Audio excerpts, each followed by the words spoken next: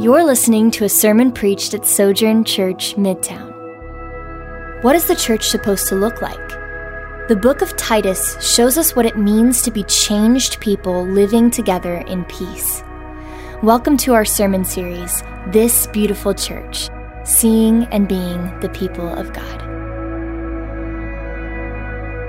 If you're a first-time guest, welcome. My name is Jamal. I am one of the pastors here at Sojourn, and we want to welcome you into this space where we get to celebrate the fact that Christ is risen and that we have placed our faith, our trust, and our hope in Him. Today, we are starting a new series called This Beautiful Church, Seeing and Being the People of God. And I want to pray as we start this new series that the Lord would meet us where we are.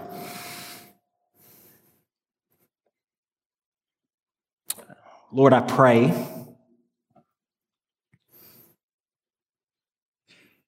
that you would capture our attention, that you would awaken in us through your Spirit a deep desire to be a people who is faithful to you, who is seeking to grow in knowledge concerning you, and who as a result is cultivating godliness in the day-to-day. I beg you, Lord, to speak, for your servants are listening. In the matchless, victorious, wonderful name of Jesus Christ, we do pray. Amen. As we begin this series today and start this 5-week journey through the book of Titus, we're going to look at the introduction of Paul, or what is called the salutation. And we see in chapter 1, verse 4, that Paul writes these words: "To Titus, my true son in our common faith." Last week, we looked at the Great Commission as we concluded our series in Matthew. And we talked about, as a church, how God was calling us to be gritty disciples who make disciples. How every single person who is made alive in Christ Jesus is not just called to be saved, but to serve God's kingdom by replicating what they are learning into the lives of those who are just beginning their journey or who are at a different place in their journey. And I think the book of Titus is a perfect follow-up to our journey through Matthew. And we see here that Paul has lived his life as a gritty disciple maker. Paul is the perfect example of a person who met Jesus, was changed by him, and who gave his life away to others in his going. And we see in verse 4, chapter 1, that one of the people that he poured his life out to was a young man by the name of Titus. Now, Titus is not Jewish, as Paul is. We know that the Apostle Paul often called himself the Jew of all Jews. He was a devout Jew who loved his Hebrew lineage and took great pride in that. But Paul was a cross-cultural disciple maker. And one of the disciples that he got to pour in and raise up was Titus, to the point that Titus is now considered to be Paul's spiritual son. And through the years of pouring into Titus, Paul has now raised up Titus to be a lieutenant of sorts. Paul has raised him up and given him great responsibility. And this comes after years of development.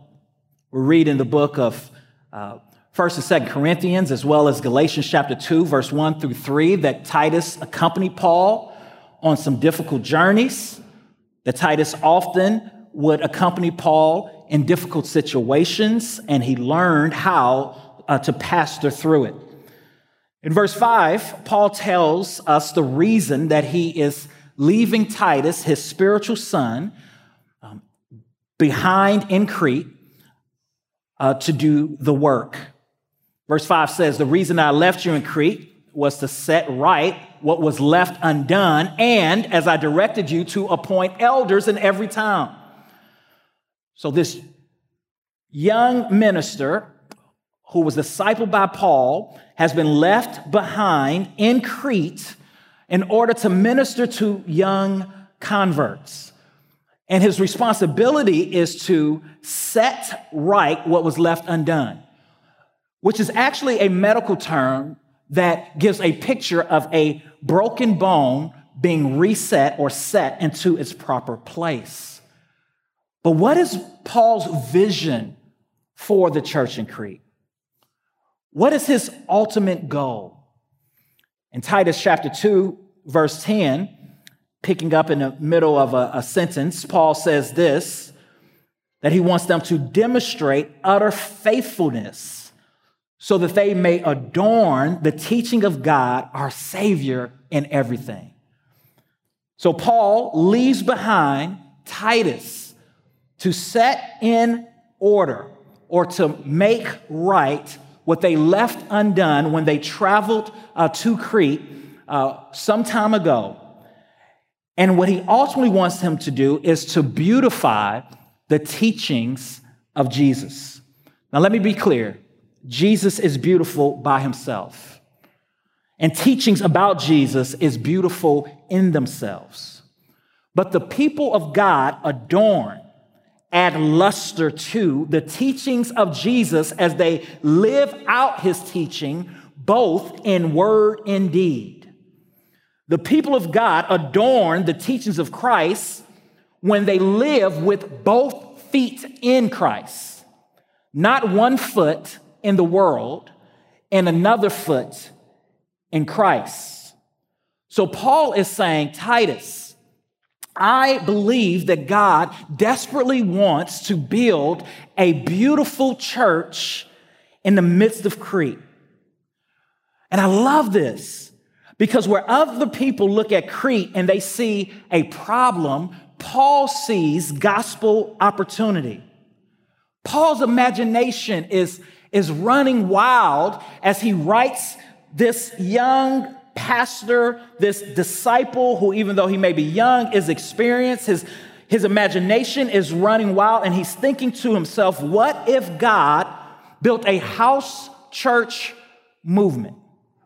What if God planted churches all throughout Crete? And what if this beautiful island was filled with beautiful people who are transforming the island from the inside out because they are living out the gospel of Jesus Christ? What confidence Paul has in the gospel. What confidence Paul has in his disciplee. And that's what we're going to talk about as we look at this series.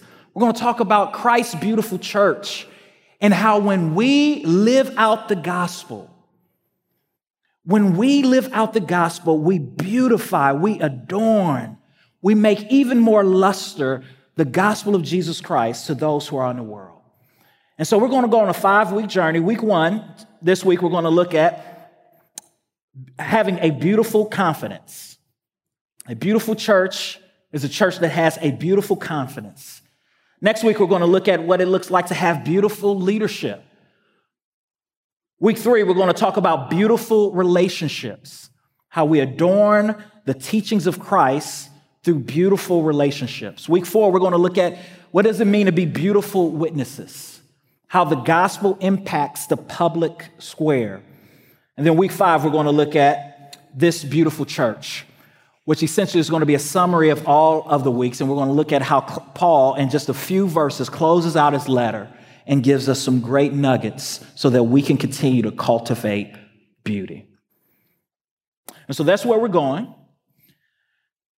And in order to go there and to be a beautiful church, we need to understand a little bit more about the setting and about Crete. Crete is a beautiful island off the coast of Greece in the Mediterranean Sea.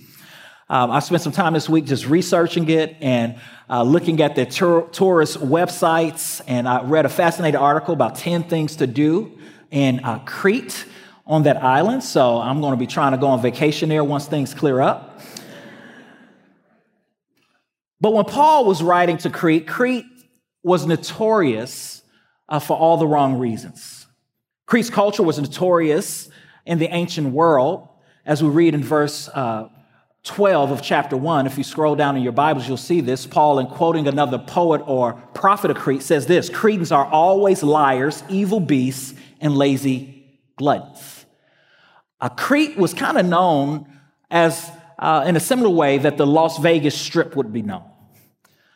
The people of Crete had created a culture in which there was a lot of subduction, as well as just an excessive amount of gluttony in every area.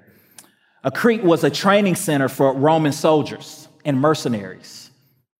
Crete was also a major stopping point for ships that were crossing through the Mediterranean. And even though this is true, Crete also had a large population of Jewish people there. In fact, Crete was so bad that one of the Greek words that we have for liar, kritizo, means to be a Cretan. They were seen as people who had a hard time in telling the truth. So Paul today is going to help us to cultivate a beautiful church by showing us the importance of preaching a beautiful gospel that announces the hope of eternal life, and I love what it says here, that is promised by a God who cannot lie. Look at verse 2. In hope of eternal life, by a God who cannot lie. And the main takeaway today is going to be this: beautiful confidence comes when you fix your faith on a God who promises eternal life and who does not lie. When you fix your faith on a God who promises eternal life and does not lie. So let's walk through this introduction real quick. We see in verse 1, Paul says, Paul, a servant of God and an apostle of Jesus Christ, for the faith of God's elect and their knowledge of the truth that leads to godliness. So Paul, as he does in most of his letters, he begins with this salutation, this introduction. He's like, what's up? What's popping? What's going on? Here's what I need you to know about me. I am a servant of God. A servant of God. Some of your translations say either the word bondservant or even slave. If you study the Old Testament, you'll see that there were two types of slave. One was a temporary slave. And this was a slave who would be a servant to a master for a very specific period of time. Now, slavery amongst Israel, amongst the Jewish people, was limited. It was practiced different than amongst others, maybe in the Greco-Roman world. And the way that it was different is that a slave would become a servant of a master, normally until their debt was paid. And that was up to a 7-year period. So every 7 years, slaves would be released from their servitude with the Sabbath cycle, or also what we call the year of Jubilee. But for Jews, slaves were not permanent unless they chose to be permanent. So a slave could go to their master and say, Master, I want to stay in this role of servitude to you for the rest of my life. And they became what was known as a bond servant. And so what Paul says here to open up his letter is, I am a bond servant of God, which means I am a servant of God until I die. This is not a temporary call. This is not something that I'm just trying for a specific period of time. This is not something that I'm just test driving. This is my call until I die. And Paul identifies himself in a lowly way, in a humble way, Though he is a man that God is using all over the world as he's planting churches and discipling people, he never moves past the identity of a servant. And not only is Paul a servant, but he says, I'm also an apostle. Now, when we look at this word apostle, we want to see that this word can be used in a technical way as well as in a general way. The technical way for apostle points us to the 12 apostles of Jesus, those who experienced the life, death, burial, and resurrection of Jesus Christ. The apostle Paul is technically an apostle like that, one of the originals whom Jesus commissioned, sent out to be a special messenger for him. But as he says in 1 Corinthians chapter 15, he says that he is an apostle abnormally born. In other words, he became an apostle in a different way than the other apostles.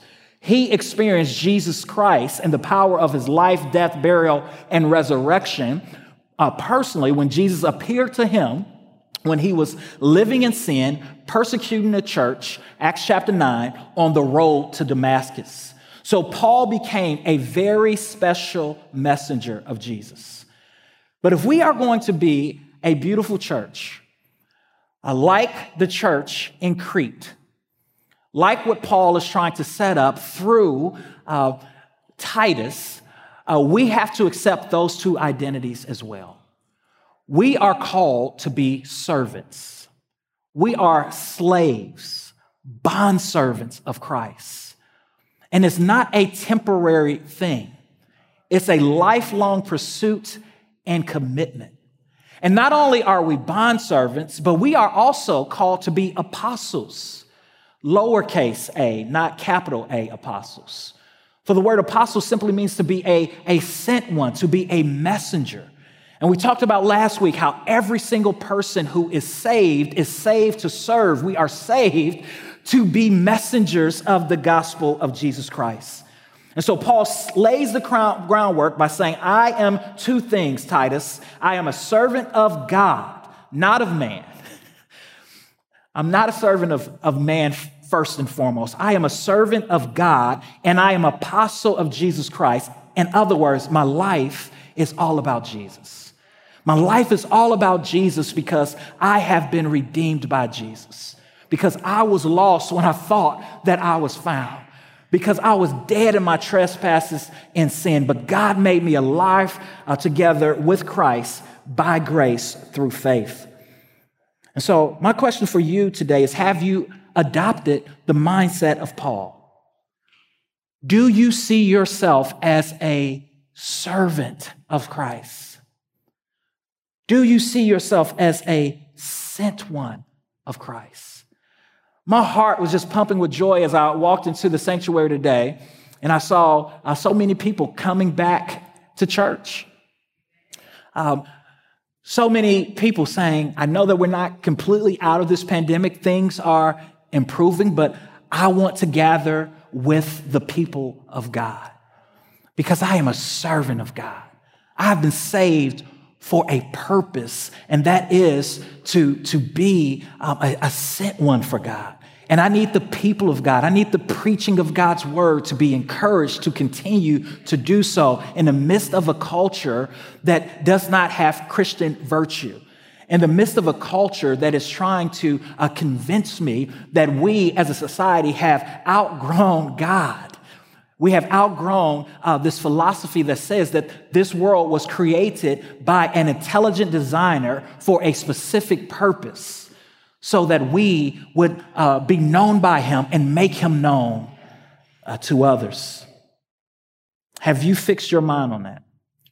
Unfortunately, while this sanctuary may be filled with people who have fixed their mind on being servants and being sent ones, there's also a lot of people who has fallen wayside during this period. As their faith over the last year and maybe not meeting with the people of God has slowly eroded or diminished. And they have begun to entertain the lies of Satan that says life could actually be more enjoyable, more beautiful without sound doctrine, without the people of God. And I believe that's what Paul is doing here as he's writing this young Christians at Crete. He is trying to remind them of what they received in the gospel of Jesus Christ and to encourage them to persevere amidst a culture that is filling their hearts and their minds with lies. Paul is reminding them that they are the elect of God who have become a part of God's family by faith. Look at verse 1. For the faith of God's elect, I love this sentence, and their knowledge of the truth that leads to godliness. So Paul here points out that his purpose, his mission in life, in essence, is to preach the good news of Jesus Christ for the faith of God's elect, for the faith of those who have been chosen by God. And when you hear the word faith, think of the word trust. Paul is a servant and an apostle for this reason. And when we talk about those who are elect, Paul believed that God elected and predestined a people to be saved, but he did so in such a way that it did not do violence to their will and their responsibility to believe the gospel. As Charles Spurgeon said when talking about the elect, as well as wrestling with the fact that man is saved by grace, he wrote this: He, God, saves man by grace, and if men perish, they perish justly by their own fault. How, says someone, do you reconcile these two doctrines? My dear brethren, I never reconcile two friends, never. These two doctrines are friends with one another, for they are both in God's word, and I shall not attempt to reconcile them. So the election, the calling of God's people to be the people of God before the foundation of the world, as a result of God's grace, unmerited favor, nothing in and of themselves, God calls his people. They respond by faith to him. And Paul says, for the faith of God's elect and their knowledge of the truth. So Paul points out here the importance of the knowledge of the truth. We live in a society in which truth is relative. Your truth is your truth. My truth is my truth. The Bible teaches that is foolish, that there is only true truth, and that God is the one who determines what true truth is. And those who are saved, those who are part of the elect of God, are those who put all of their faith and their trust on God's true truth. And they are those who are committed to growing in his knowledge of truth. Now, notice what Paul does here, he says, that leads to godliness. This is fascinating. Paul gives us an incredible chain in this kind of run-on sentence that he has that goes all the way to verse 4. This picture that he is a servant of God, he's an apostle of Jesus Christ for or on behalf or as a result of the faith of God's elect and their knowledge of the truth that leads to godliness. So Paul says faith, genuine saving faith, leads to knowledge. Knowledge leads to godly living. When a person listens to sound theology and receives it with a servant's heart, it produces right living. And if you take out any one of these three aspects, faith, sanctifying truth, or godly living, it all comes apart. In order to have godly living, one must walk by faith. In order to walk by faith, one must commit themselves to the truth of the gospel of Jesus Christ. In order to live a godly life of virtue, which is the opposite of the way that the Cretans was living, a life which was marked by lying or deception, a life that was marked by gluttony or excessiveness, a life that was marked by laziness. In order to create a virtuous heart that is marked by truth, hard work, and self-control, one must place their whole faith, all of their faith and trust in the knowledge of God. And that's what Paul is saying.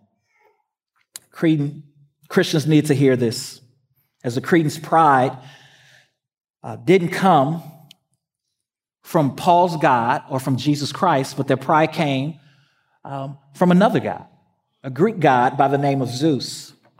Cretans were proud, and they often claimed that the Greek god Zeus was their chief god.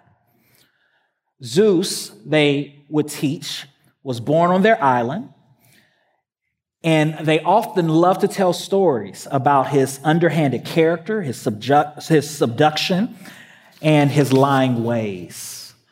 And so Paul wants to make it clear that Jesus Christ is different from Zeus, that the God that they worship is not a God that would lie. In Numbers chapter 23, verse 19, Moses writes, God is not a man that he might lie, or the son of man that he might change his mind. Paul is creating a beautiful church by setting this church's mind on sound theology and saying, if you have a servant's heart and if you take in sound theology, you will live in such a way that it will adorn, it will add luster to the gospel of Jesus Christ. Look at verse 2. He's preaching this in the hope of eternal life that God, who cannot lie, promised before time began. Paul's emphasis is on the immutable ways of God, the truth-telling ways of God.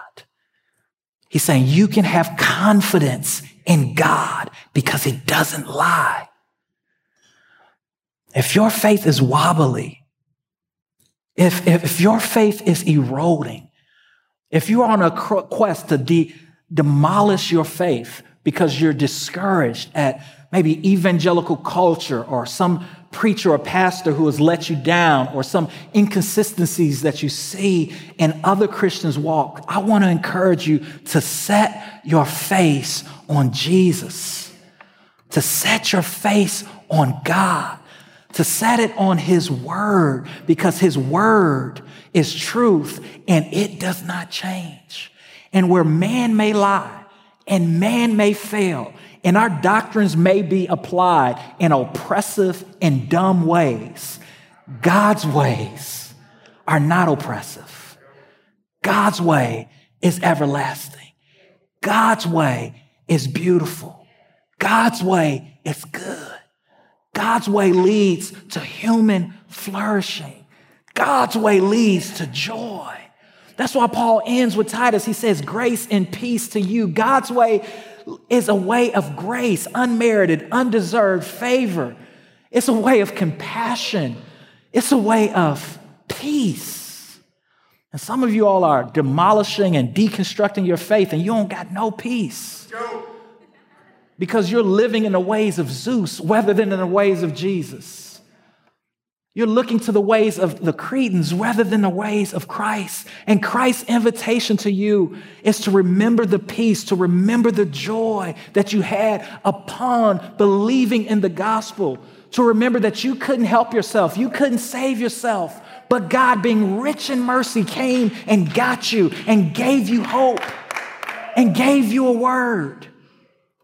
Sound theology received with a servant's heart leads to godly living.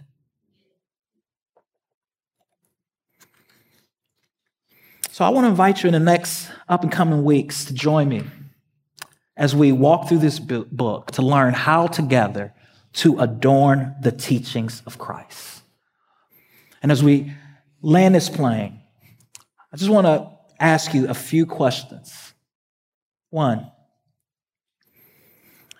is the truth of God's word having a sanctifying effect on your life? Are you growing in holiness? Or has Satan deceived you and convinced you that God doesn't care about you growing in godliness? Are you growing and looking more like Jesus, or are you slowly becoming and looking like this culture? 2, are you becoming a more faithful bondservant of Jesus Christ? Are you taking in the gospel, preaching the gospel to yourself in such a way that your life is becoming less and less self-centered and more Christ-centered? Or are you becoming more self-centered and selfish? Is your life all about you, your needs, your desires, your timetable, your schedule, your hopes, your dreams? Is it slowly becoming about everybody serving you so that you can be happy? Or are you believing the gospel of Jesus Christ, which says the way forward is actually down? It's a life of humility, a life of servitude, a life of serving others for the good of God's kingdom. 3rd, is your faith breaking down in a particular area? And if so, what lie are you telling yourself? What script are you running through your mind? Is it the lie that God doesn't love you because you don't get to get what said person gets? Or because this one thing hadn't come true for you? Is it that God isn't good because you're suffering? Is it that God is a killjoy because your areas of temptation and perhaps addiction give you a temporary relief and you want that? What lies are you believing? What do you need to repent of? That's my next question. Last question. Do you have a spiritual father or mother? If you're not growing in holiness, if you're not becoming a more faithful bondservant, if you're stuck in the pattern of believing the lies of Satan, who can you call and talk to? Who's your Paul? Who can you call and talk to? As we close, I want to challenge us 2 ways this week. The first way I want to challenge us is to read the book of Titus every day this week. Titus is 3 chapters, which takes, and I time myself, 7 minutes if you don't stop and look at your phone, about 15 if you check Facebook in between each chapter, all right? So go somewhere in between and take 10 minutes, silence your phone, and just read the book of Titus. Read the book of Titus. And if you can't, and that's too big of a commitment, read a chapter a day.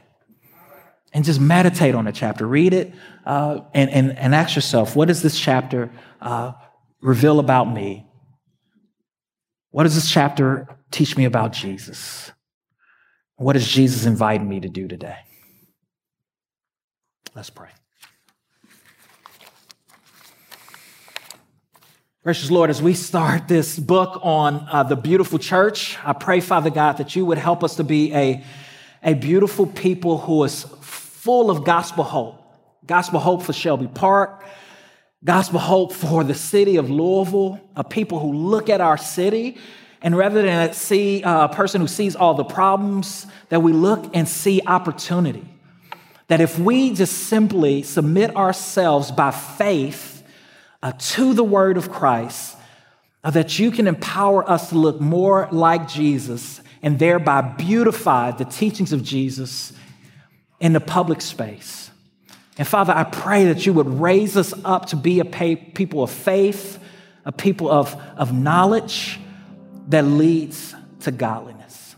And I pray for the person who's doing the spiritual moonwalk, who's been slowly walking away from Jesus because they are listening to the lies of Satan, that you would draw them back to your word this week, and that you would begin to sanctify them, that you would begin to allow your word to take root in their heart so that they would grow. In Jesus' name, amen. Well, every week we take a meal together called communion. This meal reminds us of Jesus' faithfulness to us. In just a second, we're going to take it together. If you're not a Christian, we're going to ask you not to partake in this meal, but rather I want you to think about the message that you just heard, the good news of Jesus Christ, that he offers salvation, forgiveness of sin, and reconciliation with God as you place your trust, your weight, your hope on Jesus Christ. Perhaps you're here and you've been trying it your way. You've been following the culture's way, and you are empty. You are joyless. I want to personally testify and tell you that joy is found in Jesus. That Jesus is not a harsh taskmaster, but rather he is one who invites you into a life of rest as you experience his undeserved favor, his undeserved goodness, and as you learn to live out of that. Here at Sojourn, we take a piece of bread, we break it, give thanks, and we drink out of the cup. The bread represents the body of Jesus, which was broken for us. The cup represents the blood of Jesus, which was shed for us. You can now take the cup that is in front of you and eat the wafer. And as you eat it, remember that this is Christ's body broken for you. And you can drink the juice, and as you drink it, remembering that this is the blood of Jesus, which is shed for you. Let's stand and worship. Hi, I'm Jamal Williams, lead pastor of Sojourn Midtown. Thanks for listening. At Midtown, we value gospel-centeredness, biblical faithfulness, transformative relationships, diverse fellowship, creativity in the arts, and relentless mission. For more sermons, info about our church, visit sojournchurch.com/Midtown.